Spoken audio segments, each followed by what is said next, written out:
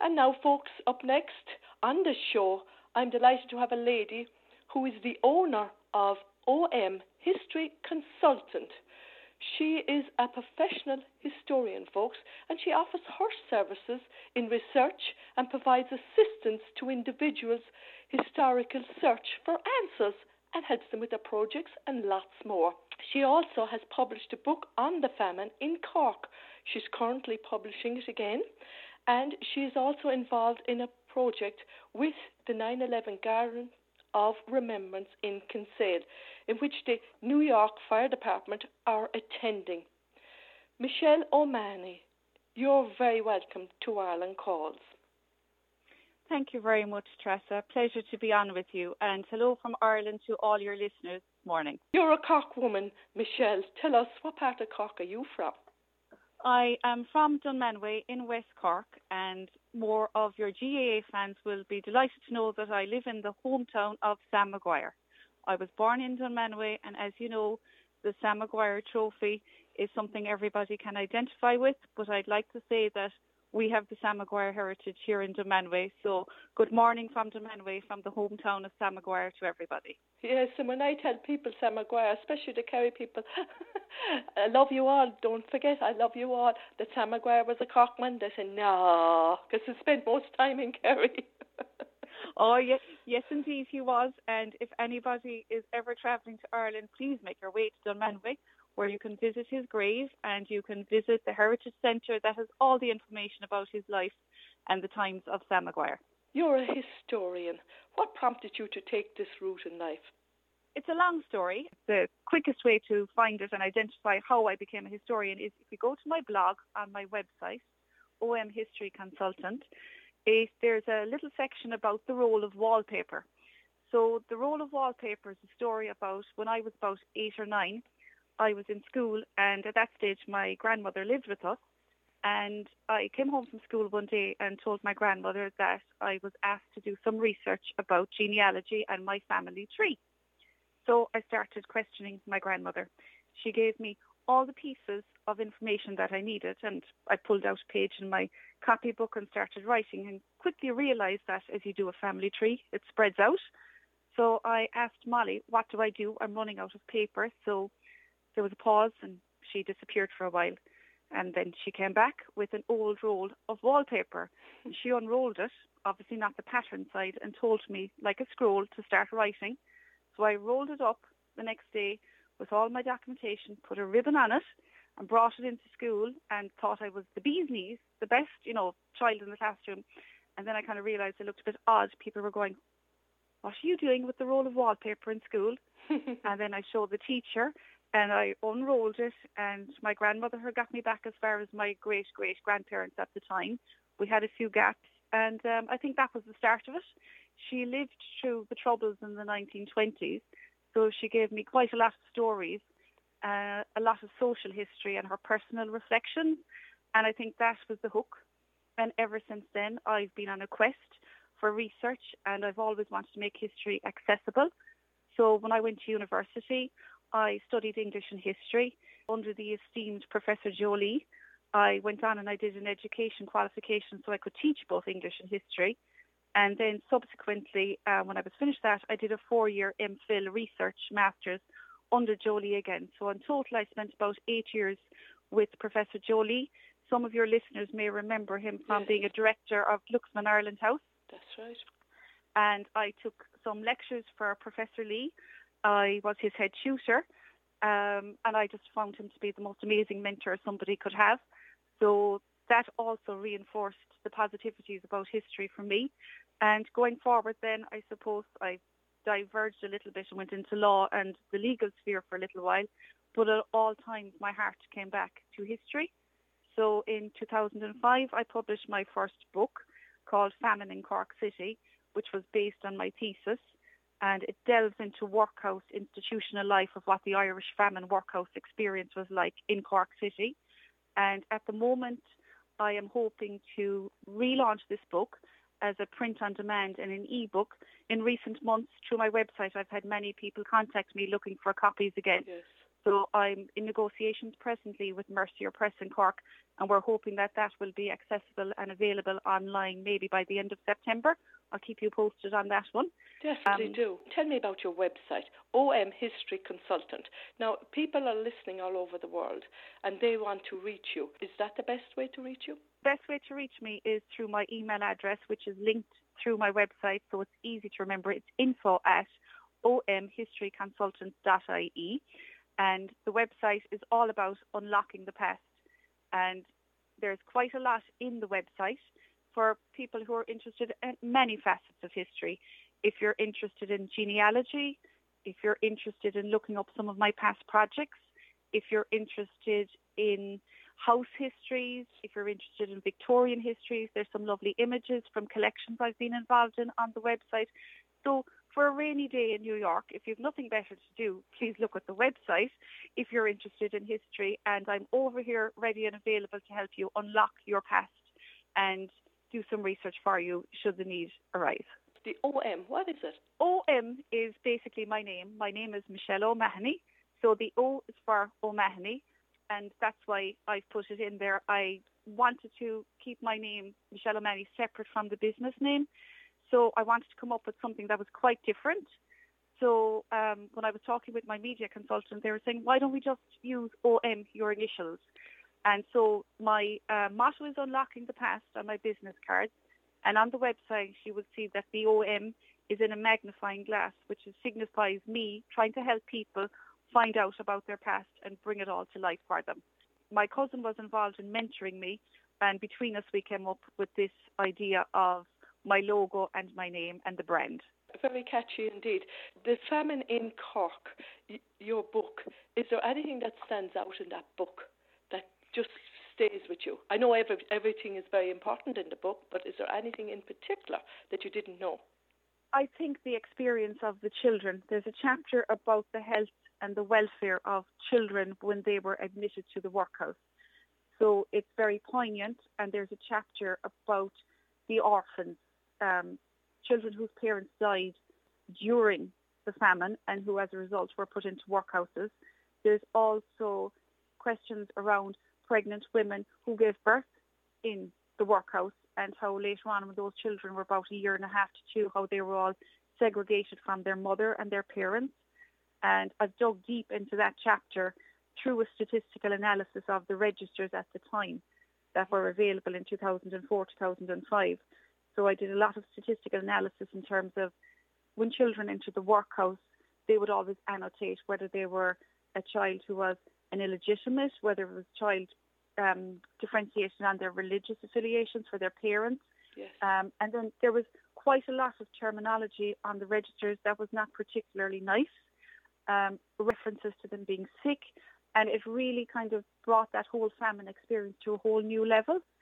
And then you would find amongst the registers maybe notes by the Board of Guardians about particular children who got sick or children who died.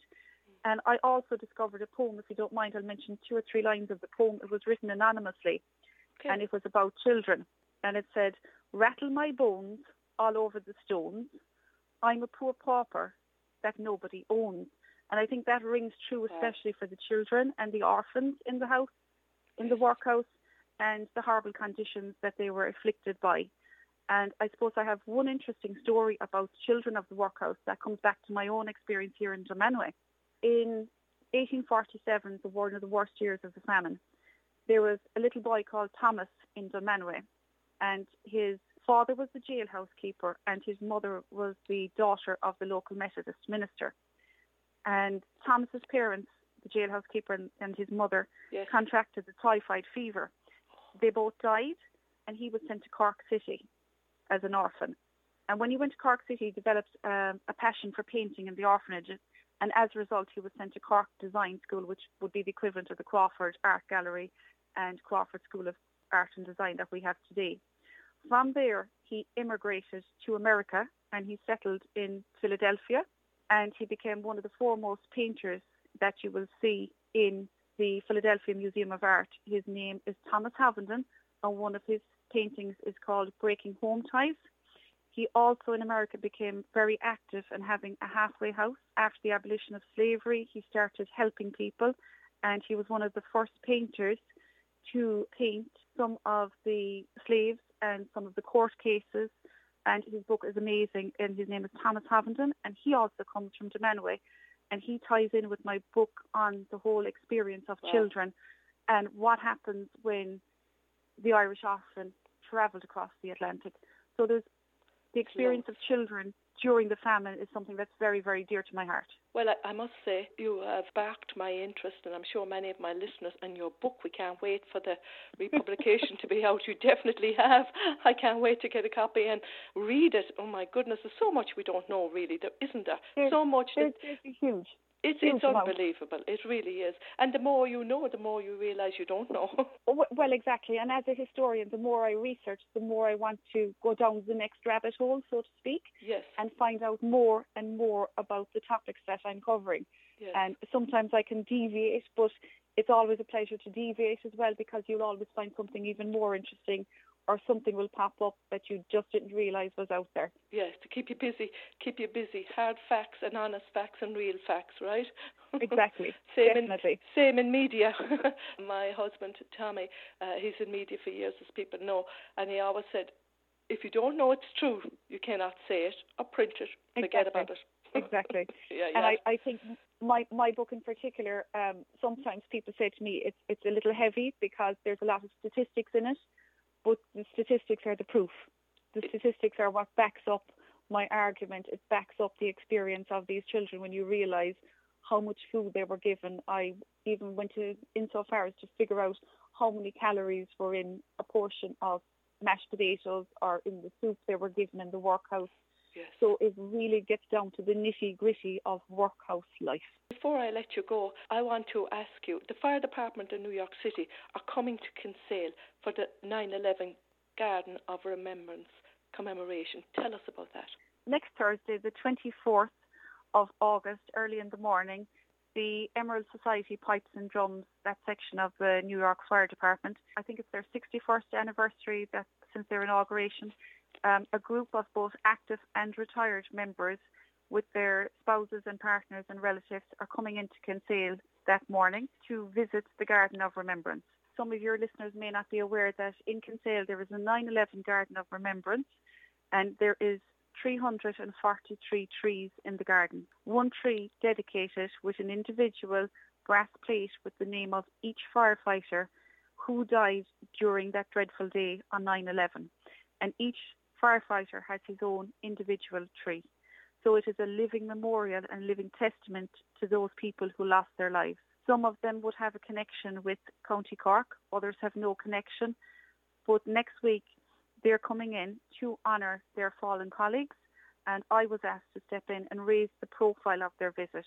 Not to organise their visit for them, they had all that organised, but to make people aware, both here and abroad, that the garden does exist, and how the owners set it up and what the owners would like to do going forward, and how this is probably the largest memorial, really, I suppose, to 9/11. It's not just a sculpture in the ground or a list of names. It's a living memorial, and as you know, in Ireland, we love green, we love foliage, we love trees.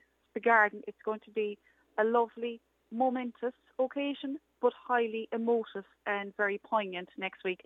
And I'm delighted to be able to raise the profile of both the garden and for the New York Fire Department and their trip over. They'll be given a civic welcome by one of the local councillors of the Bandon Kinsale County Council District.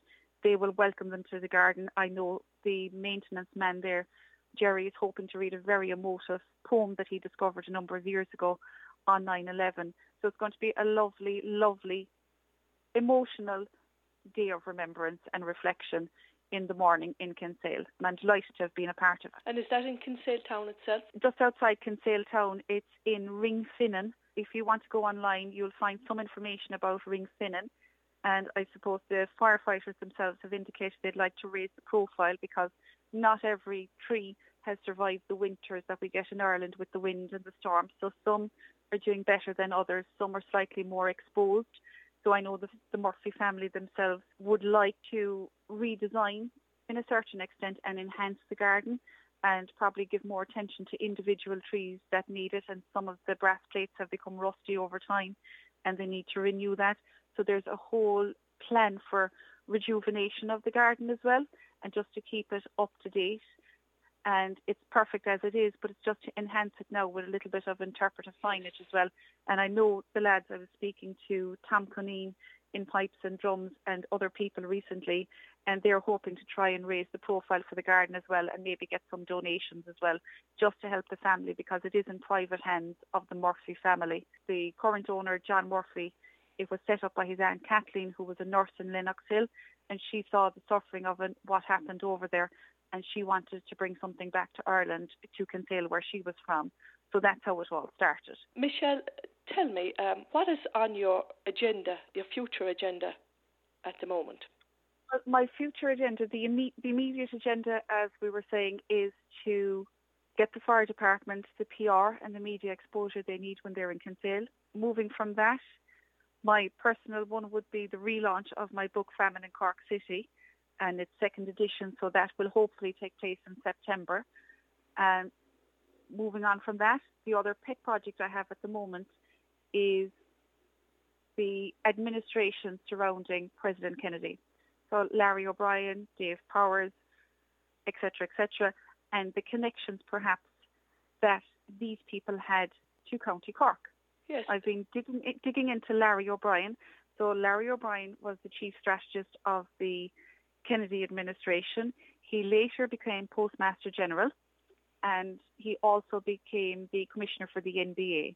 And under his tenure as commissioner, I think he brought in the contracts for the NBA. There's probably somebody out there who's going to correct me and say I've got some of it wrong, but we're very proud of him because his mother also was from Dunmanway. Oh. So I have, even though I would be a famine historian and a 19th century historian, because of the link to Dunmanway via Larry O'Brien, myself and another colleague were thinking about delving deeper into unlocking other people's connections to West Cork. So we're all familiar when President Kennedy was elected, he went down to Palm Beach and he was greeted at the entrance to a church by a Monsignor O'Mahony. Not related to me, I've been asked this question, but no, he's not. Okay. But he was from the area around Skibbereen, which is only 14, 15 miles from where I am at the moment. And his family history is quite interesting as well. I've also noted that Governor Connolly in Dallas on that fateful day, I've heard on the grapevine that his ancestry goes back to pre-famine times when his family emigrated from around the Skibbereen area also. So there's quite a lot of connections to West Cork, to the Kennedy, what I call the Kennedy entourage. And we're digging into that, and I'm hoping to put a pamphlet or a book, I'm not quite sure how much information we can gather, but some form of publication in the next 2 years with another person I'm going to co-edit it with who has an interest in the same area, and he's also a West Cork person. So we will co-author a book on that. Will it be the 60th anniversary of the visit of John F. Kennedy to Cork? It was the 60th anniversary there a few weeks ago of the anniversary.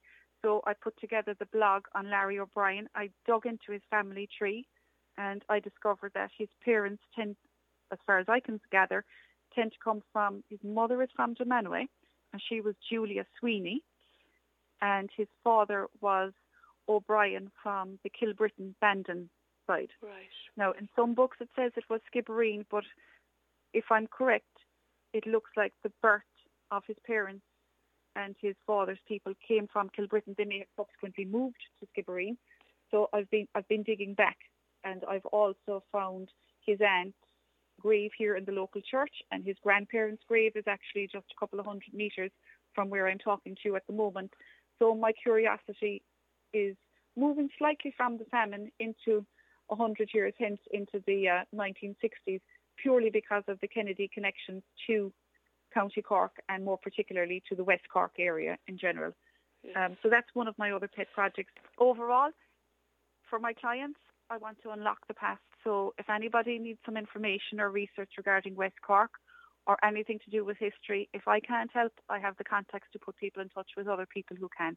My immediate concerns are the famine book, the publication on Kennedy, and to continue my blog and to help out the various heritage organisations here in West Cork and County Cork, and working with the County Council on heritage projects also. You're a very busy lady. Was there any project that you have been worked on, that you're working on or that you have worked on, that really stands out in your mind and that you've learned so much from? I suppose there's one project that I began working on in 2013. In 2013, the Government of Ireland set up an initiative. It was called The Gatherings, where everybody and the great diaspora people were asked to come back to Ireland. It was almost like Ireland's cause, come back to Ireland. We want to show you where your ancestors came from. And at that point, I didn't have the business, and that's probably what started all of this in my mind, to turning what I did voluntarily into a professional business. I was asked to come on board and organise a McCarthy clan gathering in West Cork, and that was in conjunction with some of my friends that I had in the university in the history department in UCC. And from that, 2 years later, I got a mystery email from a woman in Oregon telling me that the castle in Mahoney, which is Toher Castle, that she had memorabilia and letters relating to that castle. Now, in West Cork and Mahoney, I knew the castle, never knew who was there other than the McCarthy clan in general. And we never had any contact with a person who was directly related or relevant to that castle. So over the course of about a year exchanging emails, by 2017, she managed to donate the entire collection of her great-great-grandfather, who was Daniel McCarthy Gloss, to Ireland and to the Irish state. And that's in Cork Archives at the moment, being catalogued, because there's quite a lot of information. It was almost over 3,000 articles of letters, books. My goodness. All a man. And he was an antiquarian from England whose family would have fled during Cromwellian times, and they had a trade in coal up the Thames, and he's come back to Ireland to try and find out where his heritage came from. And I suppose at the time we were having the Gaelic Renaissance in the 1870s and the 1860s and the 1880s, and he used to stay in Cork City. He used to document the famine. He met Daniel O'Connell on numerous occasions. He was friends with Daniel O'Connell's private secretary, O'Neill Daunt. And I suppose that whole area then moved into another huge conference and another gathering in 2017.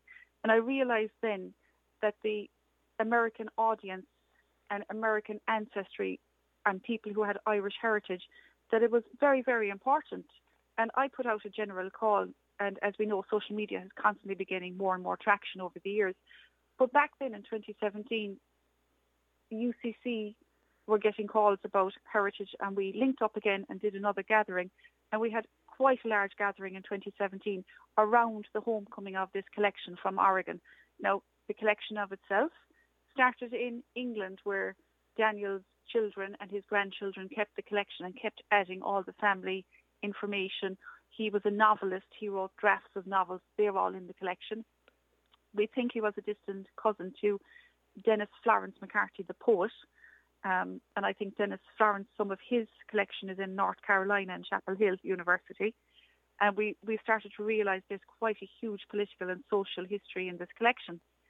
So the event took place in 2017, and I was actually amazed by the amount of people who turned up with McCarthy heritage from Florida, from North Carolina, from Oregon, all over America came to West Cork for this event. And it probably was better attended by people of American heritage and Irish American heritage than we had at home. So I realised at that point that it was critical to get Irish heritage known and reinforced on both sides of our pond, so to speak. Yes. And that's one of the main things. And I also started getting calls about my book, as I said to you earlier, because not everything that we publish in Ireland gets across, and not everything is known. So I've decided that I'd like to link up and get what I do, publicised over for the Irish American heritage. And I think it's working. And I think the McCarthys then, I've always seemed to be, people say to me, because I organise these gatherings, am I a McCarthy? And I'm at the stage where I'm going, no, I'm an O'Mahony, but I think I might be an honorary McCarthy somewhere along the line. And even on Wednesday of this week, as another offshoot of this whole gathering, the castle that I spoke about is in private ownership. And that castle in particular, I have a particular graw and love for. because as ruins go, it's practically an intact ruin. The four walls are perfect. The chimney stacks are there. So all it needs is a roof, windows and floors, and you have the bones of a medieval Irish castle. It's not falling down, so it just needs to be preserved. So in conjunction with the owners and other locals here, we're trying to kind of spearhead a rejuvenation to preserve that building. So we did a number of feasibility studies on the last 12 to 18 months.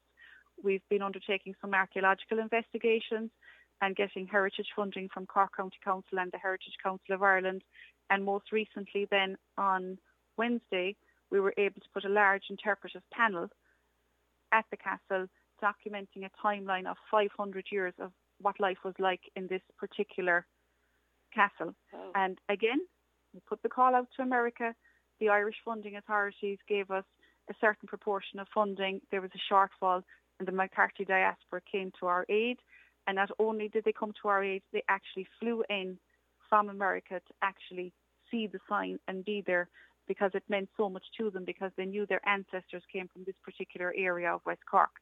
And this castle really would be almost like a sister castle to Blarney to a certain extent, because going back 500 years, the residents of the Dunmanway McCarthy Castle and the Blarney Castle would have been, to all intents and purposes, cousins.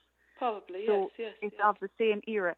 So it's fascinating, the pull between Irish heritage and America, and I like to help people out to explore and unlock their past for them and bring them back to where they came from. So yes. I like going out meeting people, yes. And I like making history accessible. There's nothing worse than seeing a ruin in the Irish landscape and people not knowing. They know it's a castle, they don't know who lived there. It's not brought to life for them, and I love bringing history to life for people and just having just one information point with a little graphic and telling people who lived in there, but not just who, but how they lived. You know, what did they eat? What was their heritage? When were they there? And who came after them? So we've 500 years of this Toher Castle in a beautiful panel now, because it's in private ownership, because it's in a working farm as well in the middle of the field with some lovely cows grazing around it, and there's some amazing pictures. And if anybody wants to see it, it's on my Facebook page. There's some images, and they'll probably be uploaded shortly in the next few days to my website as well, hopefully. It's fascinating. We could speak for hours, or weeks, months. Remind our listening audience all over the world again how they can contact you, please. If you want to contact me, you can contact me on my Facebook page at OMhistoryconsultant. I can be contacted there. I also can be contacted by phone.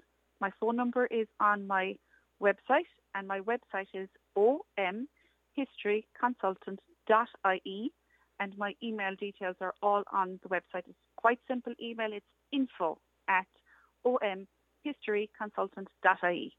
Michelle, thank you very much for chatting with me on Ireland Calls. A pleasure. It's been a pleasure. It's been a real pleasure. We have to have you on again. We definitely have to have you on again. No bother at all. It's a pleasure talking to another Cork lady on the phone over in New York. Isn't it? We're making history today. Us Cork girls have to stick together for the point of Irish history and Irish American history. Without a doubt. We have to spread the news. All right.